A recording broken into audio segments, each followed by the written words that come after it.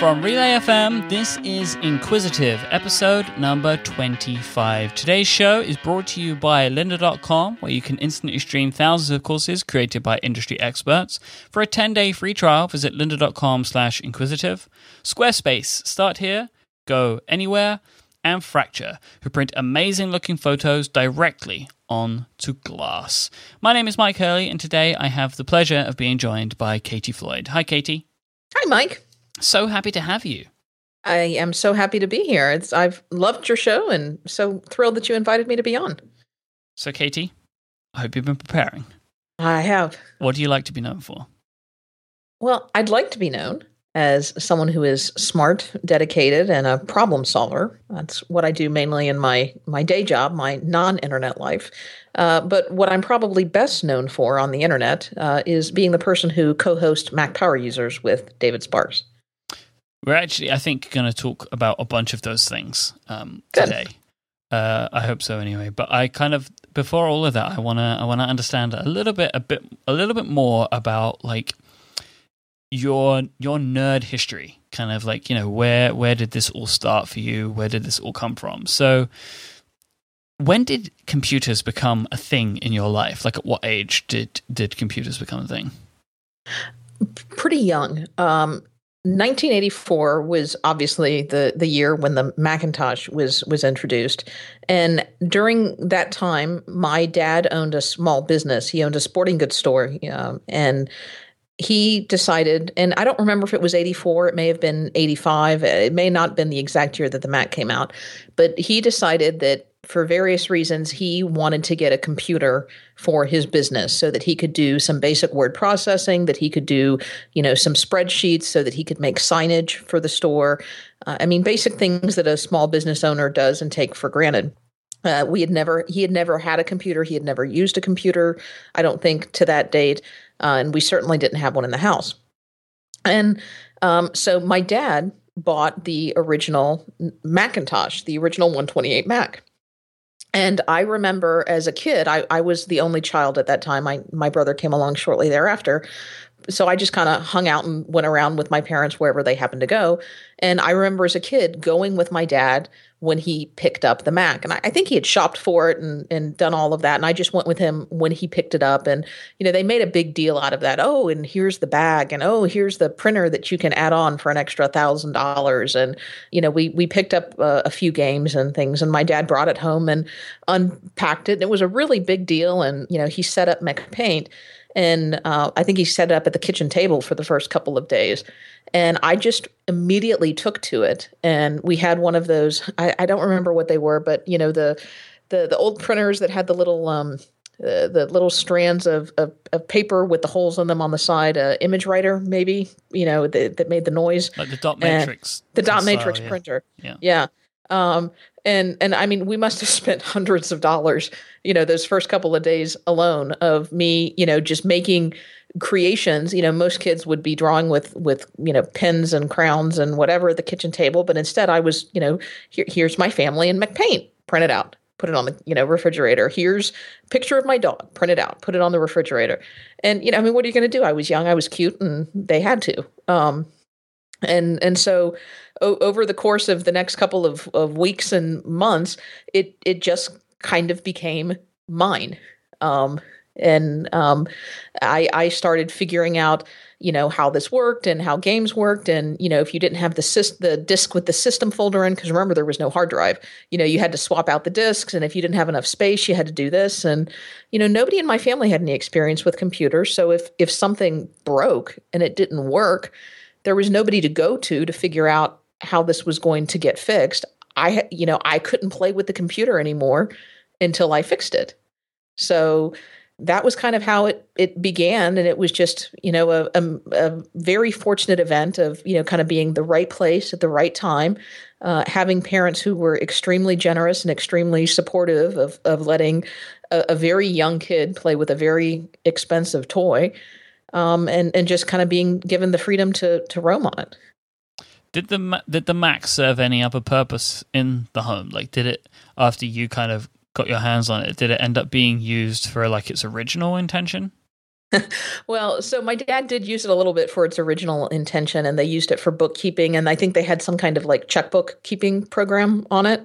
But the next year, my dad actually bought, I think, a 512 Mac, and the 128 became mine. So, did you ever go outside of the Macintosh world after this point? I did not, no. And I was solidified more in the Mac world. Several years later, we had we had a Mac LC, and then we had a series of Quadras, and then ultimately the Power Macs. But during the '90s, the dark days for the Mac, my parents switched. They switched to the PCs. My mom worked in healthcare, and that's certainly what they were using. And my dad's business, as it grew, they switched to PCs because, of course, you have to have a PC to do real business. But as I got older in school, throughout middle school and high school, and then ultimately into college, I got into desktop publishing. I became a newspaper and a yearbook nerd, primarily a yearbook geek. And they were starting to use Macs, the very earliest of the Power Macs, and then the very, very earliest of the G3s. They started using in the schools.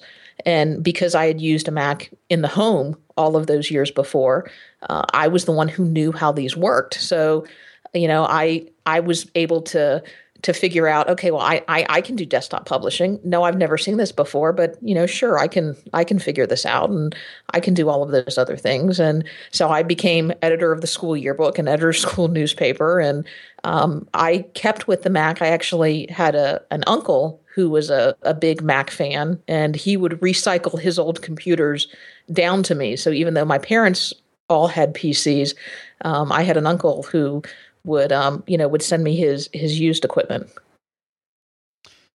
So, did you have any other nerdy pursuits, or were you mentioned like the yearbooking and stuff like that? But were you a video game nerd or anything like that growing up? I certainly was not a video game nerd. We had a Nintendo in the house. I have a brother who's 5 years younger than me, and so he always had video game systems, and I would play them, I guess, from time to time. I play a Mean Duck Hunt, but I think that's probably the last video game that I played. But I always liked taking things apart and fixing things. I can remember, even as a kid who was 7 or 8, I had an alarm clock that didn't work, and taking that apart and figuring out something that was wrong with it and putting it back together. And so I guess I was a geek and a nerd in that respect. But, never really comic books, and never really, video games, but I was always a Star Trek geek. When did, or what sort of impact did the internet have on your life? The internet really didn't come on in my life until almost college. I mean, it was around in late high school. We had I live in a town, probably population generously 250,000, but we were a university town. But I didn't have broadband, or I know broadband's now a term of art, but what we would consider any kind of high speed internet. I didn't have any broadband until college, and it was even, I think, until probably my junior or senior year in college before I had access to broadband. They didn't even have it in the dorms my first couple of years of college. So the internet experience was pretty miserable. It was pretty slow. We did have a free net, here in town, but it was text based primarily. It was kind of like a glorified bulletin board type system or there was AOL, but it was just ridiculously slow on dial-up. So, I would go on AOL for a few things back in the early days, and emails, and I have a very good friend that I somehow connected with on an AOL message board, and we remain friends to this day, and would participate in some of those things. But the internet's not very fun when it's really slow.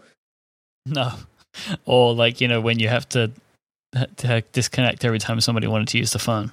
Well, yeah, and we didn't have multiple phone lines, and so when you've got parents and siblings and people are in the house, as soon as somebody picks up,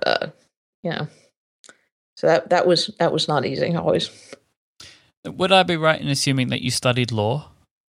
I didn't. Well, not until I went to law school. I actually, because I was the yearbook nerd, and was editor of my school yearbook for 2 years, and editor of the newspaper my last year. I went into journalism when I was in college. I was convinced.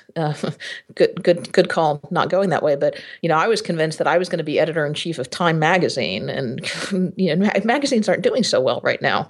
But I went into a journalism program. In law, I stumbled upon almost quite by accident. I actually got a job when I was in school with the publishing company who published our school yearbook, because they had taken note of me. And so I was working pretty heavily, almost full time, when I was in college for this publishing company, and actually worked for them several years after college before I went to law school. And I stumbled into I have a poli-sci minor, and I stumbled into my first, what you would consider a law-related class, completely by accident, because I needed a class that met at 7 a.m. on Monday, Wednesday, Fridays, one particular semester, so that it would fit my work schedule. And I had no interest in it. It was just, looking at the course catalog, what meets on this particular day at this particular time, because I have to meet a certain schedule for work. And it was a professor who was a local lawyer here in town, who taught the class before he went off to work. And he taught it very Socratic method. And it was miserable. It was hard. He was mean. And I absolutely loved it. And that was that. I wondered where you were going with that. Like, it was miserable, he was horrible, I didn't like it, and then 5 years later I came back to it. That's what I thought you were going to say. Why did you I love loved it? Why? What about it? Well, because he made you think. I mean, especially, I'm a morning person, and so especially at 7 a.m., a lot of people weren't happy to be taking that class, but it was a class that it started with about 50 people in the class, and then about week one, some people dwindled. Week two, some people dwindled. And by the drop ad date, or, whatever the date is to drop it, the class was cut down to, easily only like a third of the people who started the class was left. So when did you go away from the journalism and into law? Did you finish a journalism degree? I did. Well, at that point I did. I was too close to not finish it. And here you can, really, you don't have to have a pre-law degree. And in fact, it's kind of discouraged to go to law school. You can minor in or get an undergraduate degree in anything to go, and then ultimately go to law school. And in fact, if you decide to go to law school and you want to practice a particular type of law, maybe having an undergraduate degree that complements that is even more beneficial than a pre-law degree. But so I immediately the next semester then signed up for every other class that this particular professor taught. And then finished my journalism courses, but finished out the rest of my elective courses with political science and law related classes. And then actually, because I had so many credits, I took a summer and I went and interned on Capitol Hill up in Washington D.C. And did that for 3 months, and that was a real eye opening experience. I actually ended up working there the summer after September 11th. Whoa. Yeah. Okay. Yeah. It's fun. Fun is a word. Day two, when you get there, they were telling you how to stab yourself with whatever in the event of a chemical attack. It was like, okay, I'm not going to tell mom that. Yeah, that's the kind of thing. It's like, no, it's fine. Perfect. Couldn't be safer. Actually, it's the safest place to be, Mum. Don't worry about it. Yeah. So, obviously, we are kind of surrounded by journalists and bloggers and people of that kind of mindset. And you had obviously been interested in it and had, received training, could be the right word, a form of training in journalism. Do you ever look at that now and think, it would have been nice to have stuck with this a little bit more? Well, I don't use the Oxford comma. Makes Stephen very happy. Journalism has changed so much, and we talked about this a little bit on Mac Power Users that hasn't released yet. When I was a journalism major, there were three tracks in the journalism school. It was print, it was TV, and it was radio. And I haven't been back to the journalism school now, but I don't know. Is there even a radio track now? Would there be a podcasting track now? And the TV track, I'm sure, has a lot more digital media in it. So the journalism degree, I think, definitely taught me how to write, how to be more concise. There were certainly things in the journalism degree that helped me in law school. I think I'm very happy I did it. I think it helped me be a better writer and certainly even be a better reader in many respects. I still can't spell, though. Thank goodness for spell check. Right. I want to take a very quick break, and then I want to talk to you about an interesting anecdote that I heard from you on a recent episode of Mac Power Users. Oh, no. So this week's episode of Inquisitive is brought to you by our friends over at lynda.com. It's already February. What are you waiting for? It's time to invest in yourself this year and start learning something new with lynda.com, and you can sign up for a free 10-day trial so you can dig right in. Lynda.com is used by millions of people around the world. They have over 3,000 courses. They're adding new courses to their site every single week, so that is always growing. And it's on topics like web development, photography, visual design, business. Maybe you want to learn Excel or Photoshop. Maybe you want to learn a bit about time management or GTD, or you want to learn how to draw, or you want to learn how to make an iOS app or an Android app, or the list goes on and on and on and on. These are the types of things that lynda.com can help you with. They can help you with hobbies. They can help you with skills. They can help you retrain. Maybe you want to find a new job, or maybe it's just something that you've always had an itch to try. Lynda.com has something for everyone. They have great apps for iOS and Android, so you can watch on the go. You can also watch on your web browser. They have great tools that like their searchable transcripts, so you can go in and search for every time X is mentioned, and you can click and just watch that part. They have great speed controls as well, so you can learn at whatever pace that you want to learn at. They have some great courses that I like in getting started in audio and music production, so they have some great stuff on GarageBand. They have some great stuff on Logic, and it can help you if you are interested in podcasting. They also have some great documentaries as well on lynda.com, like the trilogy of documentaries by Gary Hustwit, which is Helvetica, Objectified and Urbanized. I thoroughly recommend those. You will get access to those as part of your lynda.com subscription as well. You can go sign up for a free 10-day trial to lynda.com right now by visiting lynda.com/inquisitive. Go ahead, invest in yourself, and challenge yourself to learn something new. Thank you so much, lynda.com, for supporting this show and Relay FM. So, on a recent episode of Mac Power Users, where you invited onto the show my co-founder, Mr. Stephen Hackett, Stephen was talking about like his time as an employee of Apple, and you were talking about his Apple Genius time. And you mentioned that you were at one point very close to throwing everything away and being a Mac genius. Well, I thought about it. It's not really true. I what's probably closer to the truth is thank goodness there wasn't an Apple store around when I was in college and law school, or I would have considered throwing it all away and becoming a Mac genius, because, to this day, there's not. The closest Apple store is over 60 miles away from me, which is quite frustrating. Why do you think you might have done it, though? Was there something there that was like, it was so beautiful to you, Well, it's what is every Apple Mac geek's dream is to, I'm going to work for Apple. And there was certainly a mystique behind, well, okay, who doesn't like the title genius? First off, I mean, come on. It is a great thing rather than customer service operative, Right. Yeah. Genius, just done. And secondly, the idea of, there was this mystique around the geniuses for, I bet they're handpicked by Steve Jobs and trained, and you go, look at, go to Apple and you get all the secrets. And of course, we know none of that is true. I mean, Stephen shed a little bit of light on it in that particular episode of Mac Power Users. And, I think it'd be a lot of fun, but law school was very, very, especially the first year is very, very stressful. So anybody who's going or who's currently in their first year of law school, just hang tight. It gets better. But I remember, thinking, as I was spending hours and hours in the library trying to figure out how, can I do this? Am I going to be able to make this? I was just like, yeah, I could just always throw this in and go be an Apple genius. That would be so much better right now. And my mother was like, no, you can't. No. How hard is law school? Yeah, it doesn't take, anybody can do it. It's not rocket science. Anybody, it definitely, it teaches you, I think, to think in a different way.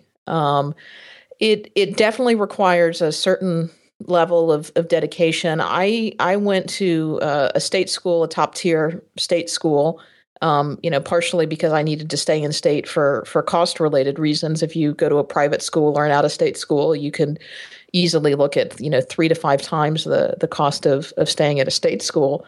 But my first year of law school, it really was treated like a job. It was, in the library by 7 or 8 and going to class, and I didn't leave the library until 7 or 8 that night. But it paid off. Yeah, and I want to talk to you about that in a little bit, but just to go back a step, would you say that like these days you're probably an honorary genius? Like you help people at home, at work, on the internet as well, especially to learn how to use their products, their Mac products, their Apple products? I think so. One of the areas that I became involved in a little bit, even some when I was in college and still currently, although not as much now as I would like to be, is I started getting involved in my local Mac user group. And we don't have, like I said, we don't have an Apple store here in town. And so the Mac user group is really a one-on-one place where you can meet folks and talk about what their problems are. And it became obvious pretty quickly that I was one of the folks in that group who kind of knew what I was talking about and could solve problems. So the first hour of the user group meeting is always general question and answers. Okay, well, what have you got?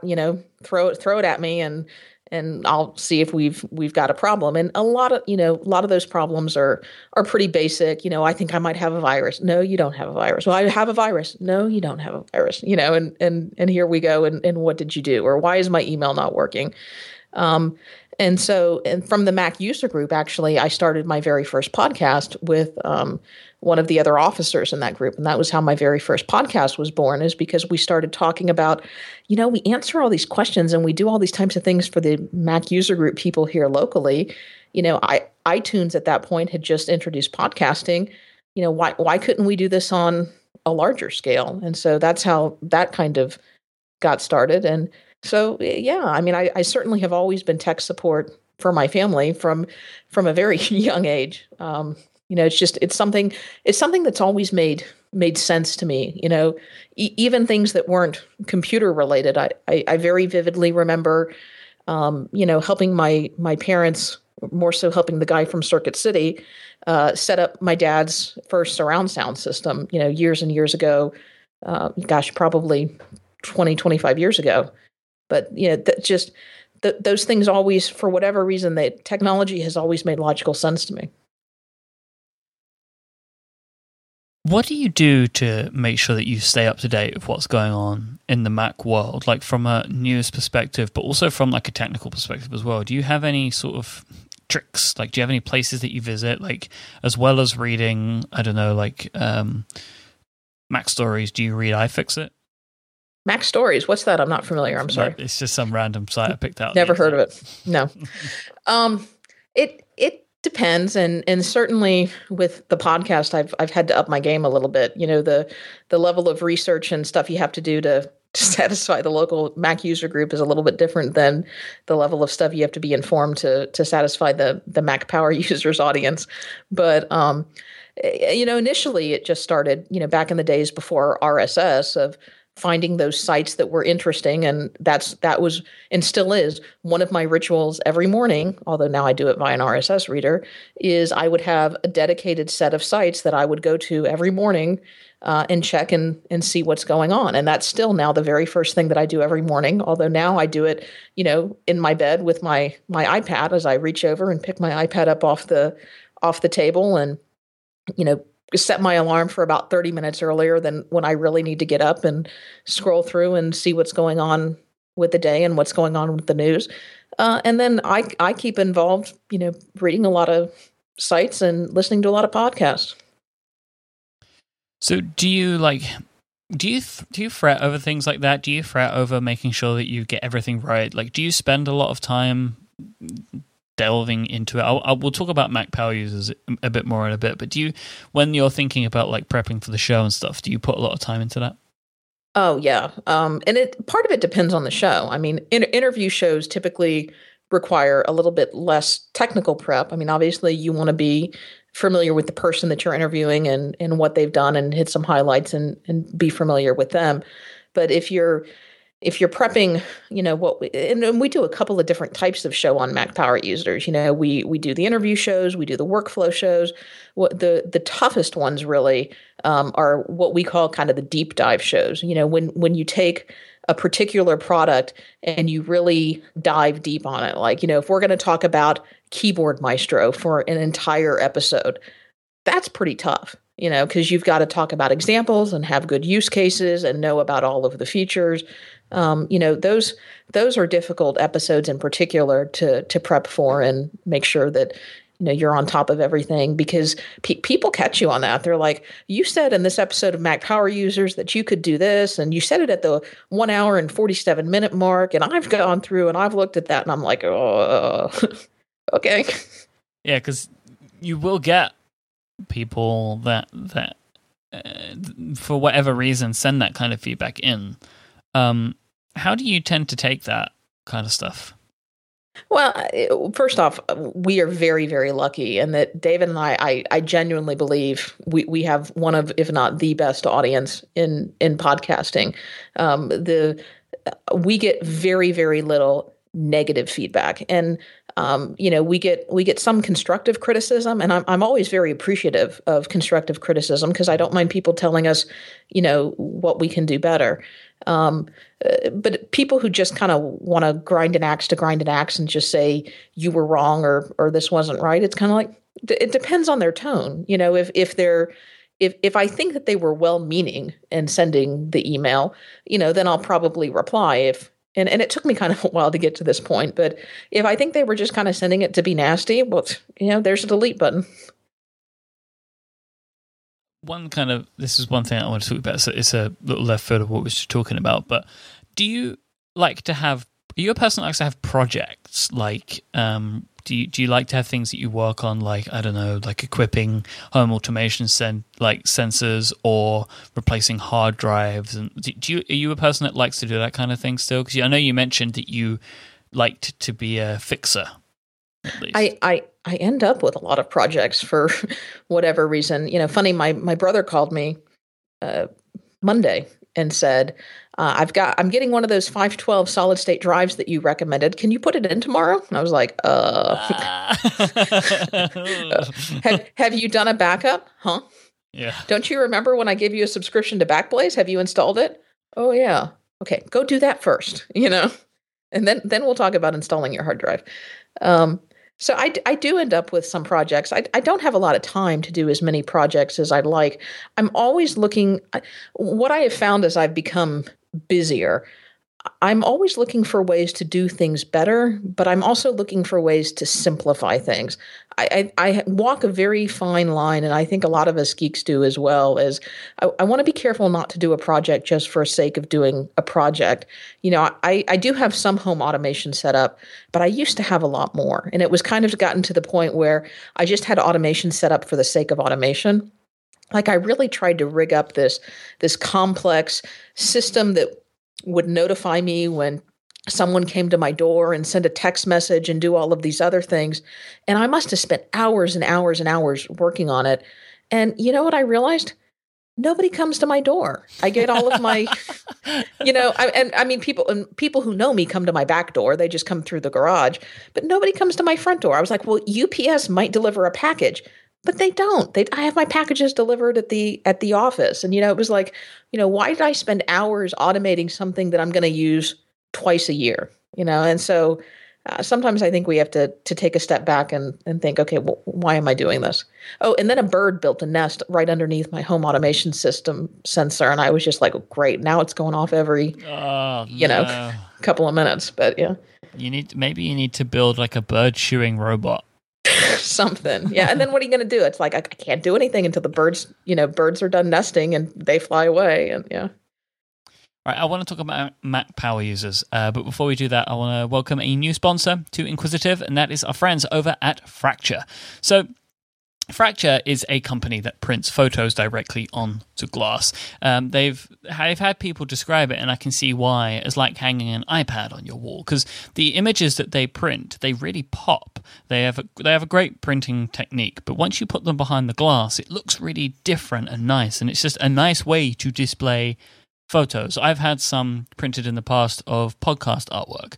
I know I've heard other people like Marco talk about having app artwork, but podcasts are also nice little squares, and you can get I like their 5x5 size. It's like a small square size of my 5x5 artwork at the time. I have all of those, and I want to get them done for Relay soon as well. And it's just a really nice kind of like a memento. But you can also, you don't just have to be a podcaster or an app developer. Maybe you want to have some pictures of, your newborn child or your wedding photos or something like that, put onto like a really nice way to just hang them directly onto the wall. And they do that in a couple of interesting ways. So all of the fractures that you have, they come along right ready to mount on the wall. They have like a soft back that you can mount right onto the wall. You just have to stick a screw in the wall and hang it. They even throw a screw into the box as well, which is very nice of them. But they also have like a version where you can just kind of stand them on a desk as well.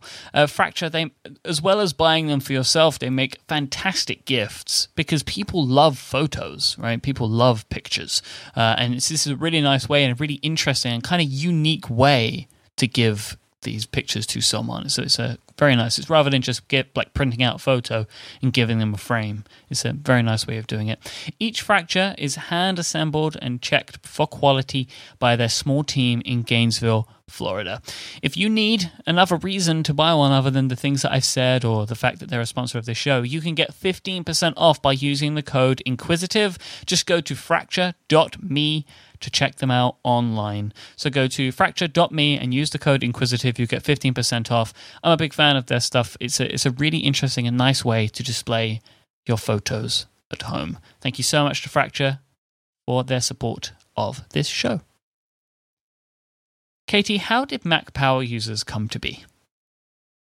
So David Sparks and I met at Macworld 2008. And that was my first Macworld because I could never attend Macworld before. I was in school or I was poor or, whatever the situation is, I was just never able to attend Macworld.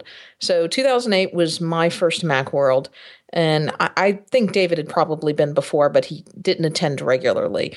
And at that point, David was doing MacSparky, the blog, pretty regularly and had just started doing some MacSparky screencasts.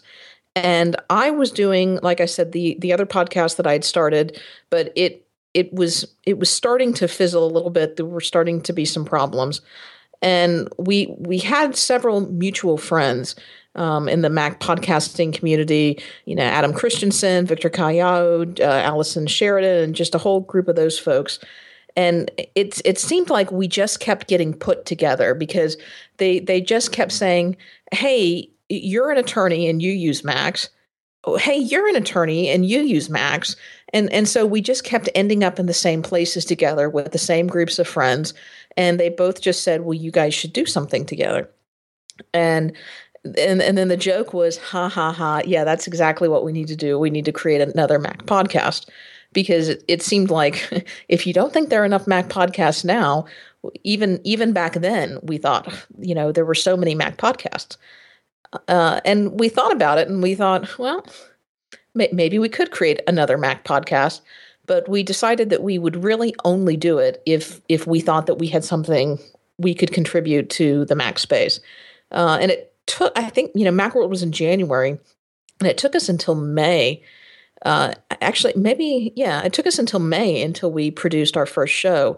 And I take it back. I think it was actually Macworld of 2009 would make more sense. So, it was May before we produced our first show because we spent that length of time trying to figure out what we could do. Because we kept saying, well, what if it was like, insert name of podcast here, but different in this way. And those were immediately non-starters because we didn't want a show that was based on another show. Yep. We wanted something that was totally fresh and totally different. And then we just kind of came up with, what is it that we would like to do? And we came up with the genesis and the idea of Mac Power Users and, taking one topic and covering it in depth. And obviously being two attorneys and people who use Mac to get work done in their day jobs, that was kind of the initial slant and has continued to be throughout many of our shows. Why do you think, podcast, not a blog? Why was it podcast was the thing for you? This was, I think probably before the first podcast renaissance, right? Podcasts were still pretty popular in 2009. I mean, it wasn't the podcast renaissance that it was now or then or whenever the podcast renaissance was, but podcasts were pretty popular, and we had several friends in our circle of friends who had done podcasts. David, like I said, David had already done the blog, so it wasn't like he wanted to do yet another blog. If he was going to do that, he'd just do it on MacSparky. And I was already doing a podcast that I enjoyed the idea of a podcast. But the current podcast that I was doing at the time just wasn't quite working.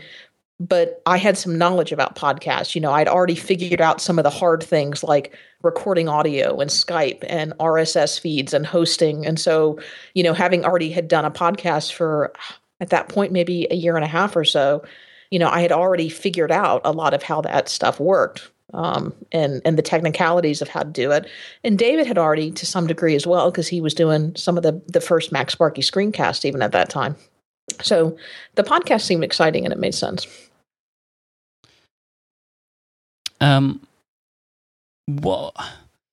What have been some of the really cool things that Mac Power Users has allowed you to do? So many wonderful things have come out of Mac Power Users. I mean, honestly, if you had asked me then in 2009 whether I would be sitting here in 2015 and still doing Mac Power Users, I probably would have said no way it would have happened. But first off, it's afforded me so many opportunities to meet and interact with so many interesting people, both in person and through the podcast. Some of my best friends I've met as a result of Mac Power Users. I mean, Mike, I wouldn't know you if it wasn't through Mac Power Users. Like I said, many of my best friends I only see once a year. Unfortunately, most of the time that was at Macworld Expo, which we're not going to have this year. So we'll have to figure out some other way to do something like that, maybe WWDC. But it has just afforded me so many opportunities to do wonderful things. And then it's really expanded my horizons. I think it would have been easy in some degrees as life had gotten busier and as my work-life balance had gotten askew to fall out of the Mac community in some ways. And, Mac Power Users is a dedicated thing that I do every week on the mic with David Sparks. It gives me an outlet and a reason to research this stuff, to stay on top of this, stuff. And to stay in the Mac community, for sure.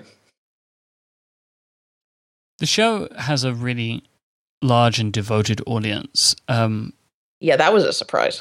I mean, and you guys have been around for a while, so I guess it's built over time. But how do you think that you attracted and continue to build this audience over time? It was a shock. I didn't really know what to expect. I didn't really know what a quote unquote big podcast audience was. David and I really didn't know anything going into this.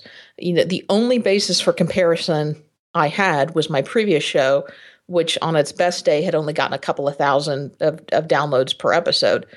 I had no idea whether that was good, whether that was bad, whether that was average or what. I mean, people don't really talk about that or didn't talk about that kind of thing. And then the very first show we put out, episode 1, hello, is anybody out there? And listening, it more than doubled, I think more than tripled the very best show I'd ever put out of the other podcasts. And it was just, whoa, people are listening. Just overnight, you saw several thousand downloads. And it was like, where did these people come from? How are they out there? And then it just continued to grow after that. And I think what it really spoke to is that we were serving a niche that hadn't been served to date. There was really, at that time, there was no podcast out there that was doing what Mac Power Users was doing. There was really no show out there that was taking one topic and diving deep. And we started hearing from people, and still hear from people to this day, who say, I just found your show. I've gone back and listened to the entire back catalog. And my first thought is, oh my gosh, I'm so sorry. You've gone back and listened to 239 episodes of us rambling for, an hour and a half on end to things. But I think people are really finding a use to it. And I think our audience is probably a little different than the typical audience. I think we're finding, a lot of professionals are listening to our podcast. We get emails from, doctors and lawyers and bankers and salesmen and developers and, just everybody from all types of walks of life who just want to take this Mac and take this iPhone and figure out, how can this make their life better? What have been some of the biggest changes that you've made to the show over its history? Well, probably the single biggest one was starting the workflow show. And that was certainly a great change. And that also came about at a Macworld Expo. I don't remember. I think it was about a year after the show started, maybe 2. When the show originally started, we were on an every other week release schedule. And that was just mainly because of a time commitment standpoint. And we were, honestly, I was worried that we would run out of things to talk about. That's still a constant concern of mine, is when are we going to run out of things to talk about? It hadn't happened yet. But David had this idea of, could we interview somebody who's doing something, fun and neat with their Mac, as a way to kind of bring in a fresh perspective. And he said, well, wouldn't it be cool if we could get Merlin? And he said, oh, I'm going to ask him. And so David, I think, went to the Omni Group booth or something where Merlin was given a presentation. And I always joke, and I say he basically stalked him. And Merlin said yes. And David comes running across the Macworld auditorium. He said yes. He said yes. He said yes. And I was just like, yeah, way to play it cool there, David. I mean, it's not quite as dramatic as I'm making it out to be. But we recorded this epic episode with Merlin Mann, and it was kind of hysterical because we had to record it during the beginning of the day, and I actually had workmen in my house at the time we were recording it, so I was on mute half the time because they were literally changing out a light fixture above me for some of the podcast. It was a calamity of errors, but people really liked it, and so it became a regular segment. So that was a big change, and then it just became a regular part of the show, and I think people have really liked that. And then the other change we've done fairly recently is we've done a separate show every month, which we call kind of a bonus show, where we're really incorporating in user feedback, which is something I've always felt that we've neglected on before, because we want to try to keep the shows under an hour and a half, because anything more just becomes unmanageable.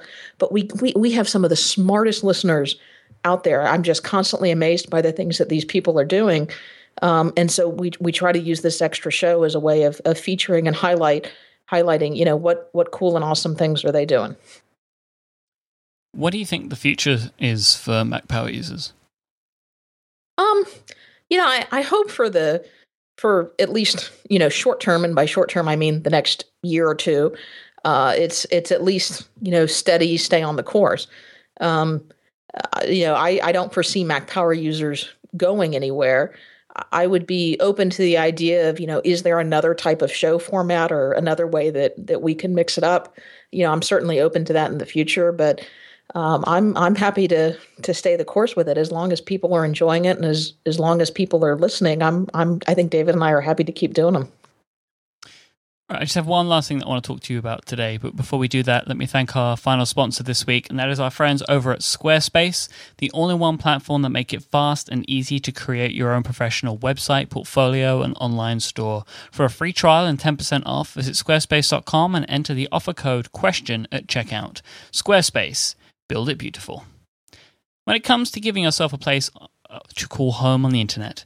There's nowhere better than Squarespace. They put all of the power that you need right into the palm of your hands and take away the pain, like having to worry about hosting, scaling, or what to do if you get stuck with something. They have fantastic, beautiful, elegant templates that really allow you to craft a home for yourself online. These have been totally redesigned and refined with Squarespace 7, their most recent release of the platform.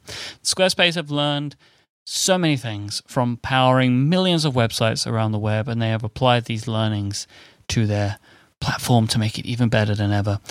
Squarespace have just partnered with Jeff Bridges for something very interesting called dreamingwithjeff.com. They've created a sleeping tape, a set of sleeping tapes together. Jeff has been working with Squarespace on this. It's basically a selection of music and sounds to help you sleep, and they've made some really great videos for this too. I think I know that they did. This was part of their Super Bowl commercial as well. But it's a great example of how flexible and beautiful Squarespace websites can be. They look great on all devices, and you'll see that when you go to dreamingwithjeff.com. They have great inbuilt music players. You can buy the album using their Squarespace commerce platform that allow you to sell physical and digital goods online, and they have the proceeds of the sale of the album going to the No Kid Hungry charity. So if you go to dreamingwithjeff.com, not only can you help out with a good cause, you'll also get a good example of how great Squarespace websites can be. So you should go and try Squarespace. They just have, as I mentioned, these beautiful templates. They have great integrations with companies like Getty Images to provide you with a great deal on awesome photography at just $10 an image for stock photos. They have 24/7 support via live chat and email, and just so much more. You can sign up for a free trial today and start building your new website online at squarespace.com. And when you decide to sign up, make sure that you use the offer code question at checkout. It will get you 10% off your first purchase and show your support for this show. Thanks so much to Squarespace for helping us out at Relay FM. Squarespace, build it beautiful. So, Katie, you lead the double life. So you have an awesome and demanding career in law, and you also host a very popular podcast, and you are a personality on the internet. How do you manage this? How do you balance these things? Very, very carefully. It's weird because the two worlds have started to collide a little bit.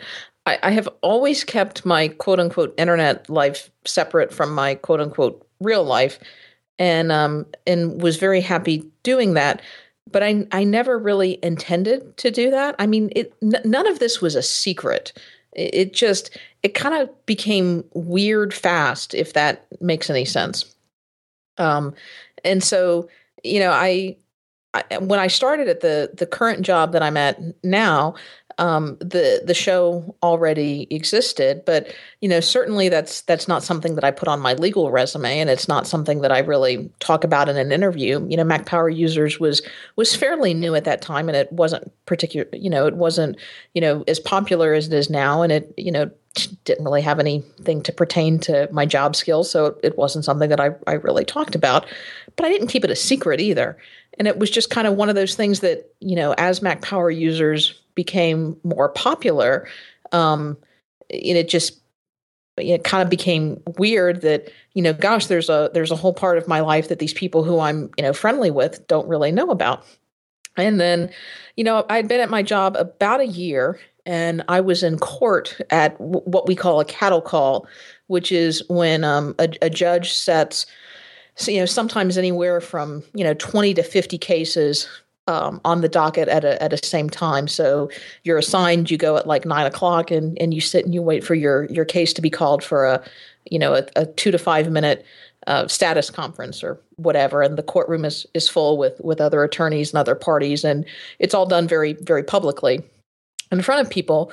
And I had a law clerk with me, because a law clerk is basically a student, and I like to take them whenever I can so that they can come observe, because although cattle call is something that's very routine to me, they think that's very cool. They get to go put their suit on and go to court and go stand up for 2 minutes. And so I go do my thing, and I'm walking out the door, and some guy like practically comes jumping out over the audience, because I say, good morning, Your Honor, Catherine Floyd. I'm here representing blah, blah, blah. This is the status, blah, blah, blah. May I be excused? Thank you. Goodbye. And I walk out. And some guy comes practically jumping over the railing, follows me out of the courtroom, And he says, "Oh my gosh, you're Katie Floyd." And he shakes my hand and he just says, "I love your show." And I'm like, it struck me so, I was so unprepared at that particular moment. I just said, "Thank you," and shook his hand and, walked with my clerk back to the elevator. And my clerk looked at me and they said, "Well, what is that all about?" And I just said, "I have no idea," and just kept walking. It was like, what do you do at that moment? It's nothing to do with me. Don't know what that crazy dude was talking about. So, but yeah, it becomes weird. I have to be very cognizant that, the people who come into my office are hiring me to be their attorney. They're hiring me to be their professional. And, so certainly there needs to be some professional boundaries. And, the idea being that, when you hire an attorney to work on your case, we all want to believe that that's the only thing that they're working on and that's the only thing that they're doing 24/7 is working for you. The reality is we all lead double lives, whether, we have kids or we have hobbies or we have, any of a number of things that go on. I mean, just think about it. I had a family member who was in to have some pretty serious surgery not long ago. And the night before I was thinking about it, I thought, wonder what the surgeon's doing right now. Hope they're having a good night, Yeah. So, I mean, we all lead double lives to some degree, but it certainly has made me aware of, what do I post to Twitter? What do I post to social media? What do I post to my blog? Because I think we should all be aware that everything that we post is public, but, I just want to be very cognizant of, anything that we post is Googleable and discoverable. Do you think that, are you happy to lead this double life?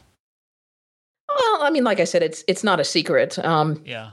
But, I don't make a point of it. The worlds have collided a little bit because my firm has expanded and we've brought in another partner who wants to expand more in the tech space. And my partners now know, they're like, "Oh yeah, you do that internet thing, right?" Mm-hmm. And I said, "Yeah, I do the internet thing." But they don't really have a comprehension of what that entails.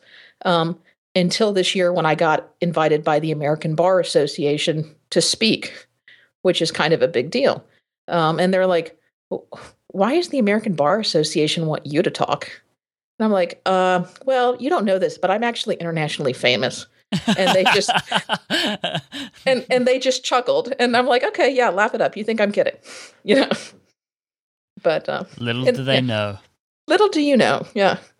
So, and one of my the popular thing now is for attorneys to get on Twitter, right? So that they can promote their promote their law practices. And so my law partner's husband is a solo practitioner, and he got on Twitter, and I don't know how he somehow found me. I think he found me through a link somewhere, and all of a sudden I noticed that, and he's like, "You have like 9,000 Twitter followers." I was like, "Yep."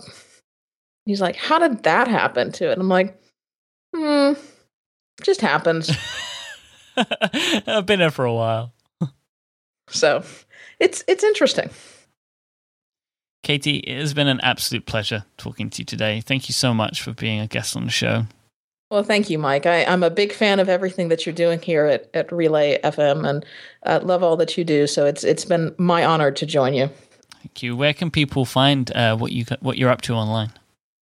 Well, my website is at katiefloyd.me, so you can find links to just about everything I do there. Obviously, the podcast is at macpowerusers.com. And if you want to follow me on Twitter so you can increase the envy of my law partners, I'm at Katie Floyd. If you would like to find the show notes for this week's episode, you can go to relay.fm/inquisitive/25. I am at imike on Twitter, IMYKE. Thanks again to our sponsors this week, lynda.com, Squarespace, and Fracture. And most importantly, thank you for listening. Until next time, bye-bye.